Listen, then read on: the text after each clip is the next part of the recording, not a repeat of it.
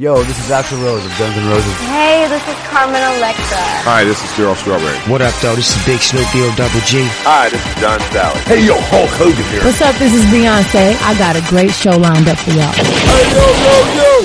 Let's get this party started. The Sports Beat. You know what? Let's keep it hot. The Sports Beat. It's off the chain, man. Yeah. The Sports Beat. Download the podcast now. You're listening to The Sports Beat with Richard Holdridge.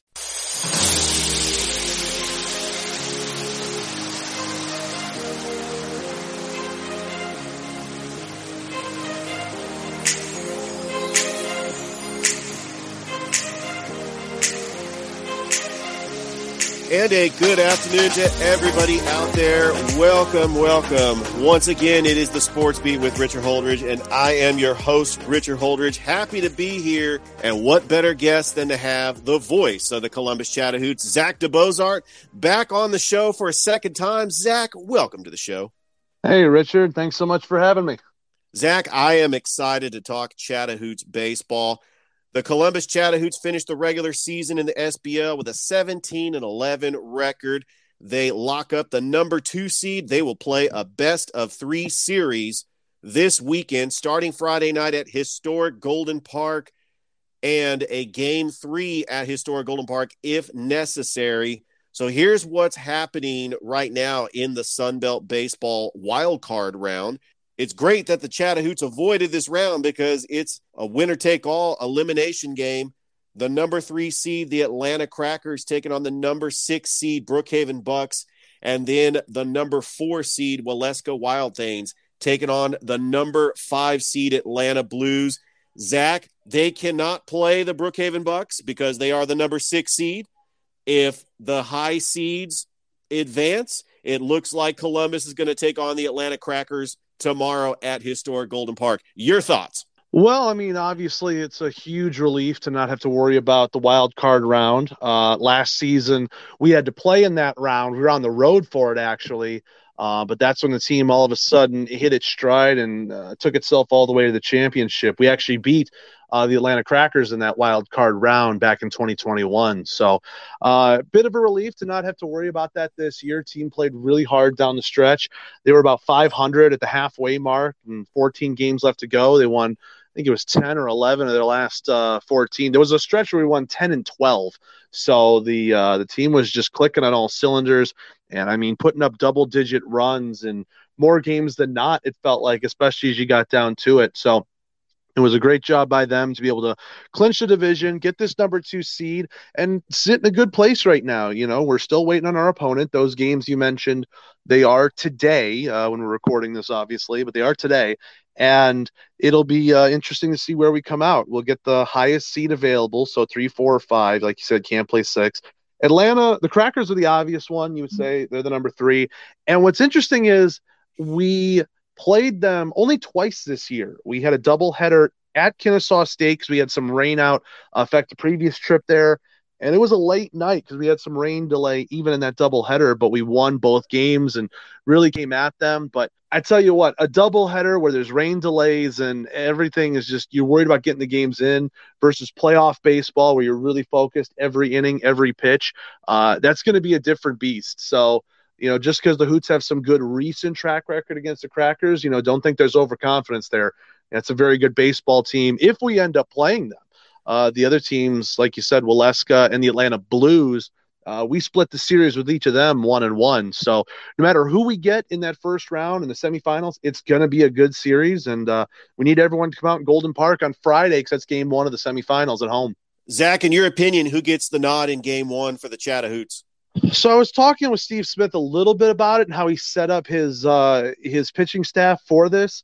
According to him, he's looking at Clay Weatherly going game 1. Then you got Bryce Valero game 2, and it'll be a Nick Morgan in game 3 if necessary. Or if you take the 2-game sweep, Nick Morgan would get game 1 probably of the final series. Those 3 guys have really just stood out as just being the most dependable, most efficient, and just overall dominant pitchers. You know, Clay Weatherly, he was a returning Hoot from last season on the mound. He got to start in the final game of the postseason. We lost the Alpharetta Aviators, and he's just done nothing but just show his class and just show how strong he is on the mound, pitching out of jams and just not afraid of going at any hitter. And then Valero is really the star onto the scene, like out of nowhere, because fans remember he's also returning Hoot, but he was an outfield platoon player last year. I think hit around 200, maybe sub 200 with the Hoots, and honestly a forgettable stat line. And then he comes in year number 2. He's a pitcher, pitched the most innings with his college team as opposed to anybody who reported for the Hoots. And he's been dominant. I think he finished as the strikeout king in the SBL. I didn't keep up with the final stats at the end of the season on Tuesday. But he was up in the lead by about 3 or 4. I don't think anybody passed him. So Valero, I mean, those numbers speak for themselves. Then Nick Morgan, his last outing as a starter, I think he threw like 40 pitches through 5 innings. Like, he was extremely efficient, pitched to contact well, trusts his defense.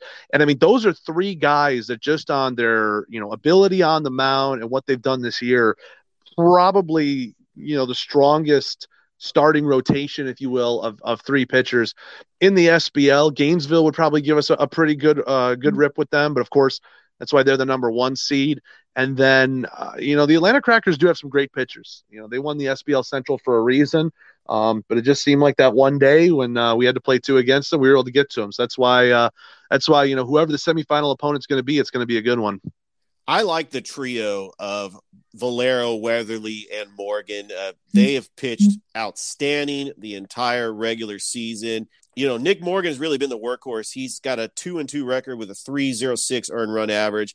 Like you said, Bryce Valero with 48 strikeouts, he's got an earned run average of 2.86, and then Clay Weatherly, he's been 2-1 on the season with a 2.70 earned run average. You also have a great bullpen with Blake Trepanier. He's really been one of those innings eaters that's come in, and they have the leading saves leader, 3-way tie with Austin Shackelford, Nick Morgan, and Gavin McBride. I really think that the bats have really come on, and Columbus has really pulled away in the last couple of games. Zane Ross leading the team with a 3.30 batting average.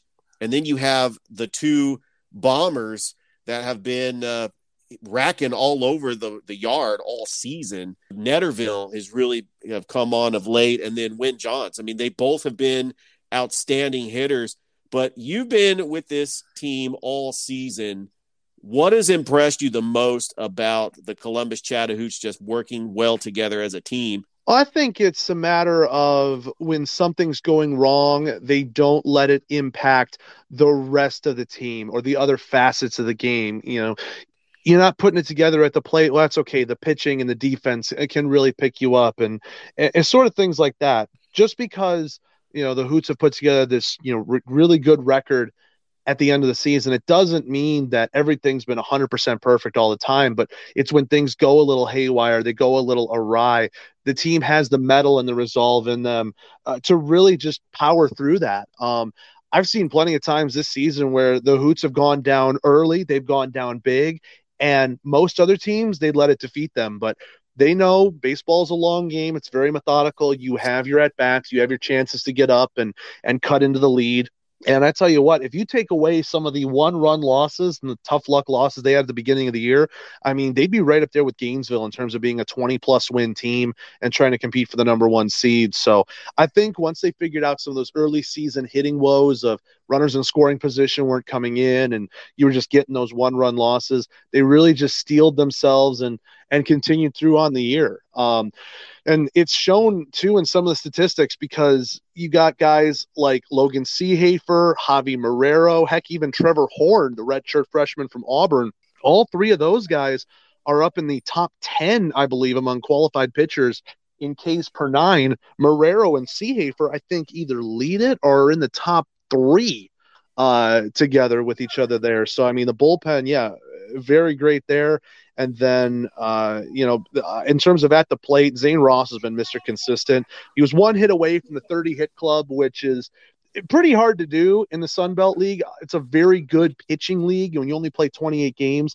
averaging over a hit per game is pretty difficult, but Zane did it with 29.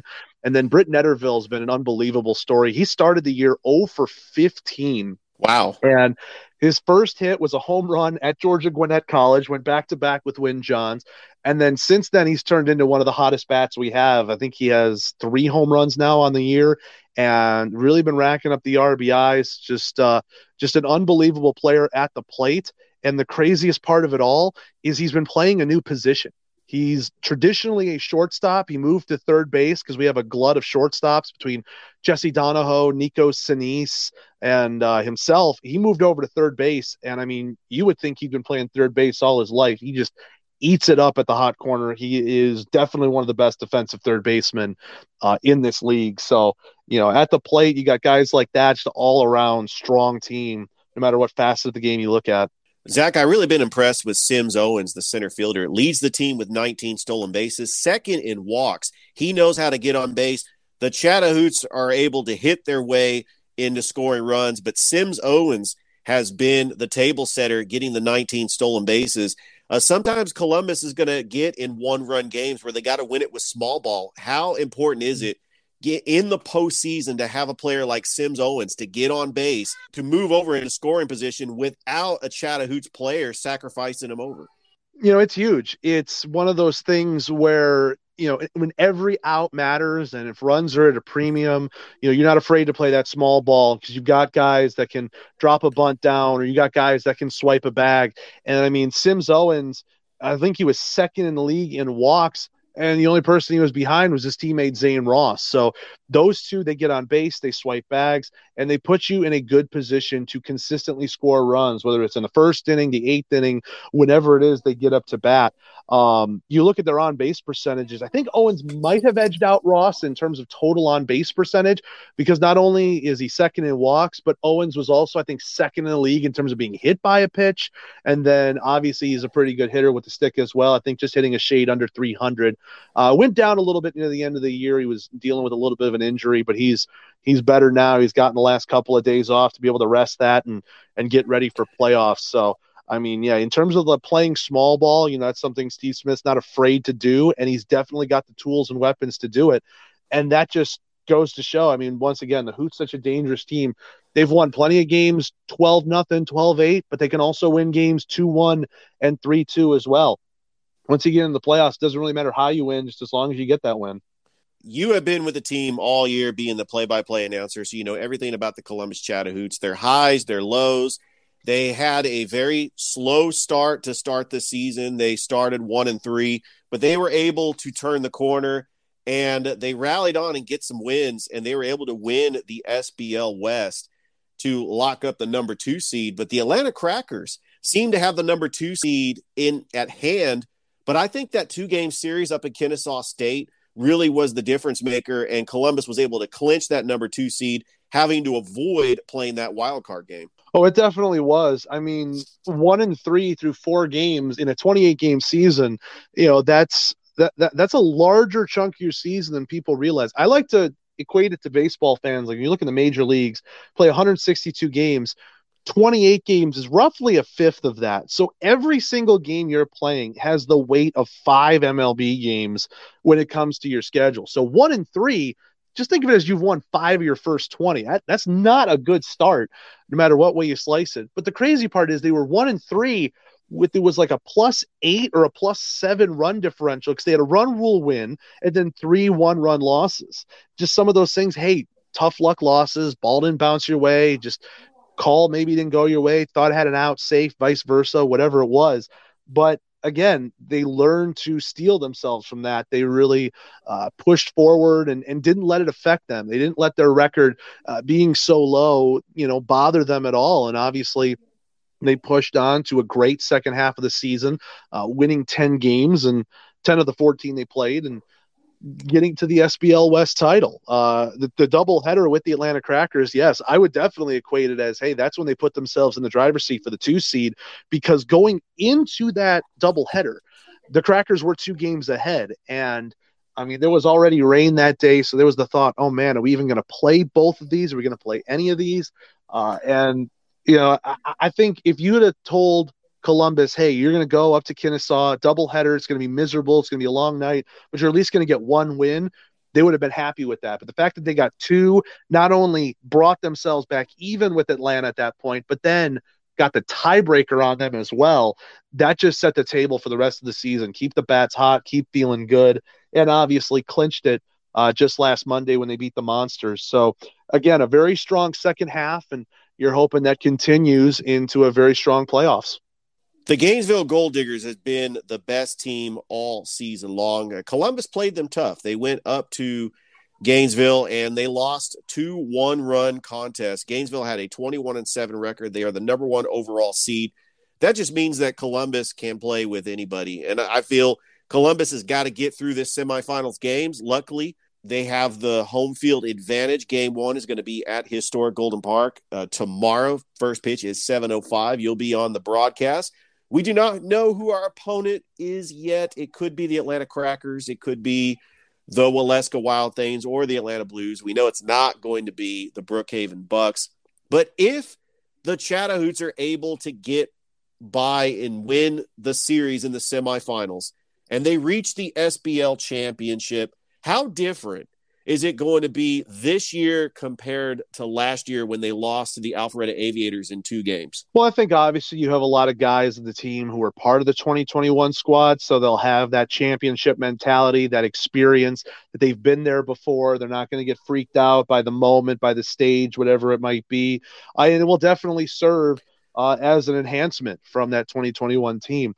Obviously, I hope, too, the weather cooperates, because I think fans might remember that some weather impacted the final series and really turned things a little nutty, especially on that final day, having to talk through about a 2.5 or 3 hour rain delay because they didn't know if they were going to call the game and award Alpharetta the championship or if we'd have to play it out and finish the 9. Thankfully, we did finish it out and play the 9, but Alpharetta had a pretty strong lead at that point.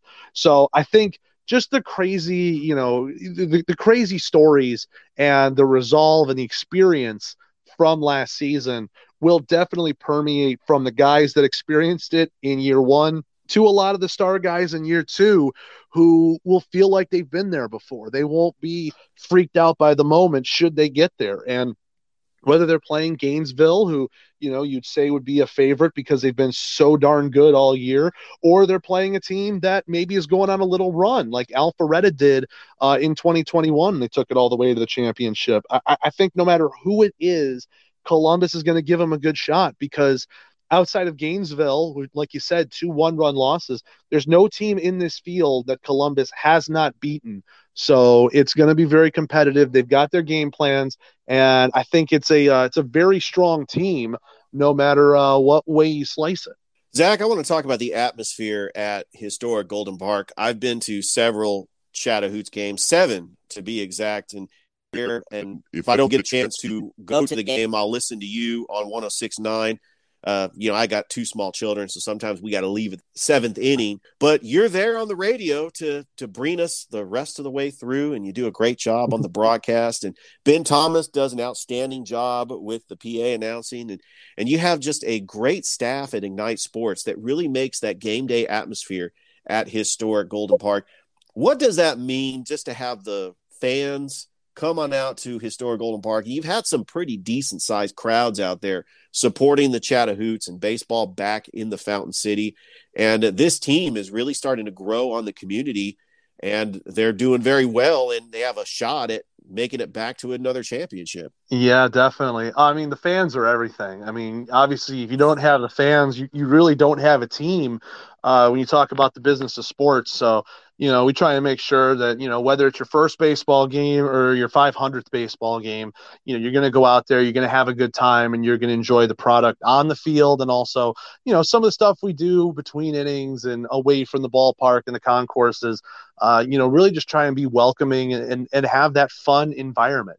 Wherever you go in terms of sports, you're always going to have your diehard fans. You're always going to have people that have like, oh, I've loved baseball, I've loved hockey, I've loved basketball, whatever it is, in any market you go into.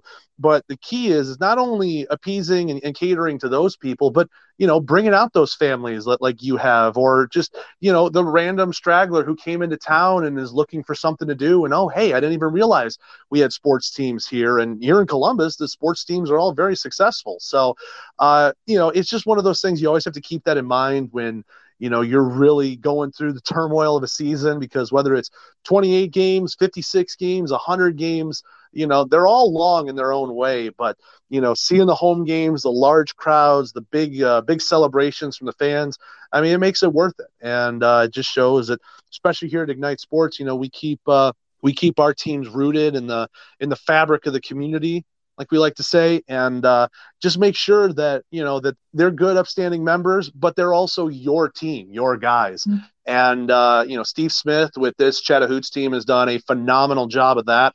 I think if you follow us on social media, we've been showing off a lot of the guys' personality in different videos and different posts and stuff like that. So it's more than just sports, and I think as people are starting to realize that, it's not just about the games. It's, it's a brand. It's something that's fun. And, it's in your city. It can be uniquely connected to you, that you can definitely enjoy it and call it your own. The last time I had you on the show, we were getting ready for game 1 of the FPHL Commissioner's Cup against the Watertown Wolves. Unbelievable. I really wanted to just come out and say what an amazing job. You calling that double overtime game in game 3. Everybody was on the edge of their seats. I was watching that game from start to finish.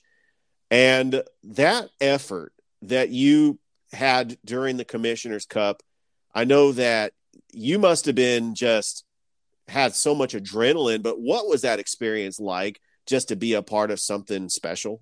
Oh man, I tell you, it was insane. Obviously, with the River Dragons winning the Ignite Cup the year before, you gotten the sense that, hey, this team could repeat. They could do something special, win another league championship. And I mean, they were one goal away from doing it. Game 1, we won it at home, and we sent our fans off thinking, hey, that was a great game. This team's got a shot. We got 2 games to bring it home from Watertown. And usually when you get to a series like that, or even a situation, where, all right, home team won and now they're going to go up and say, hey, we're going to try and bring this cup back.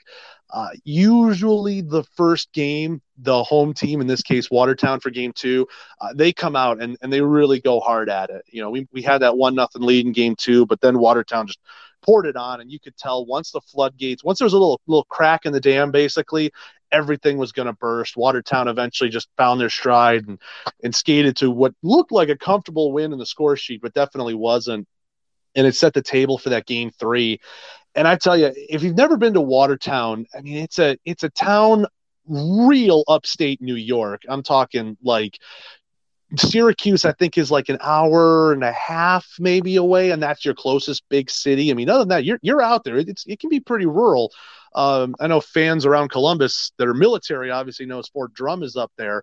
But there might not be a lot to do sometimes, but the fact that they have their own pro sports team, fans will come out for that. So, setting the scene, it's a Monday night and they're packing them in, about 800 people in this, really, I'd call it community style rink, but I mean, it's got like a grandstand. It's got a good like atmosphere, for this level of pro hockey. And when I tell you, I mean, that place, it was just loud. It was constantly just in your ears. Just everybody was up and at it. And especially once we got to overtime and the crowd's living and dying by every single shot, and I'm up there with them, feeling the exact same things, but in reverse, obviously. The crowd wants to see the Wolves win, and I'm over here, trying to get a River Dragons puck to go into the net. It was just insane, just the ebbs and flows of it all. And obviously when it happened, the building exploded, everyone freaked out, and it was tough, and it was a tough pill to swallow. But when you really got to got to settle down and really come down from it, you got to really appreciate what you were a part of, because once the adrenaline wore off, I was definitely feeling tired, but man, it was something crazy. It was something special.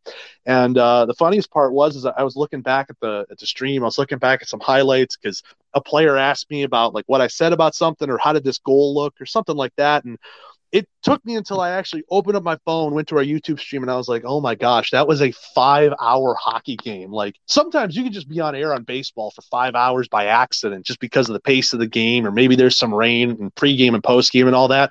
But 5 hours of hockey, I mean, that is unreal, pre to post game, and the championship trophy being awarded. So, it was something I'll never forget. And, the only shame out of it all is we just couldn't get that last goal. It just went Watertown's way, but we'll get them next year. Yes, and you did have a couple of weeks to rest your voice, and then you transitioned into Chattahoochee baseball. And the Columbus River Dragons will start their season in October. So I have to ask you, Zach, with about a month and a half break when the Chattahoochee season ends and you get ready for the Columbus River Dragons, but it won't happen for another month and a half. What do you plan on doing during this month and a half long break?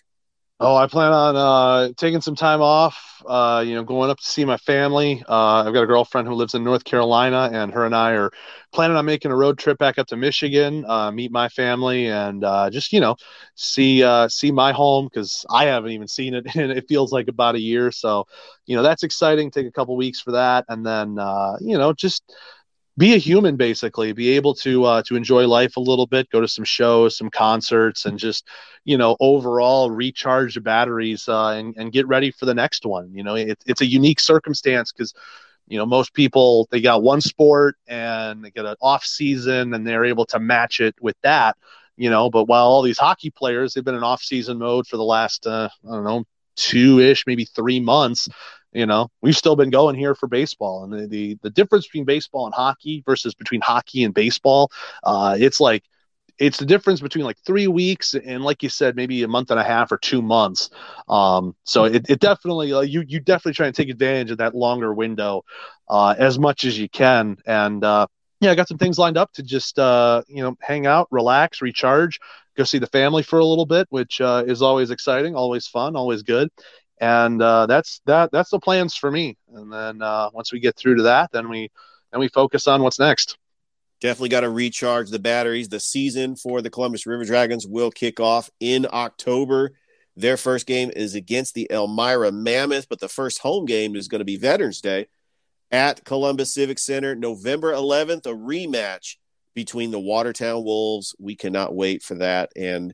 But first, we got the Columbus Chattahoochee. They are in a 3-game series. We do not know who the opponent is tomorrow, but game 1 will be at historic Golden Park. And Zach, you'll be on the call, and hope you have a great game, and go Hoots, and let's get the series and bring it back for another SBL championship.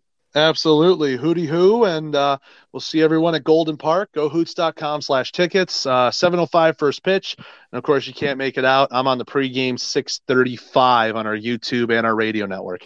Yes, you could hear Zach DeBozart on 106.9 in Columbus, but you could also hear him on WQEE 99.1 FM, The Key, out of Noonan, Georgia. This show is actually broadcasted on WQEE from 5 to 5:30. So, Zach, it's great having you on the show. Definitely want to have you back. And when we get closer to River Dragons season, I would love to get you back on the show and then talk about some River Dragons hockey. Yeah, let's get it set up. I'm down for it. All right.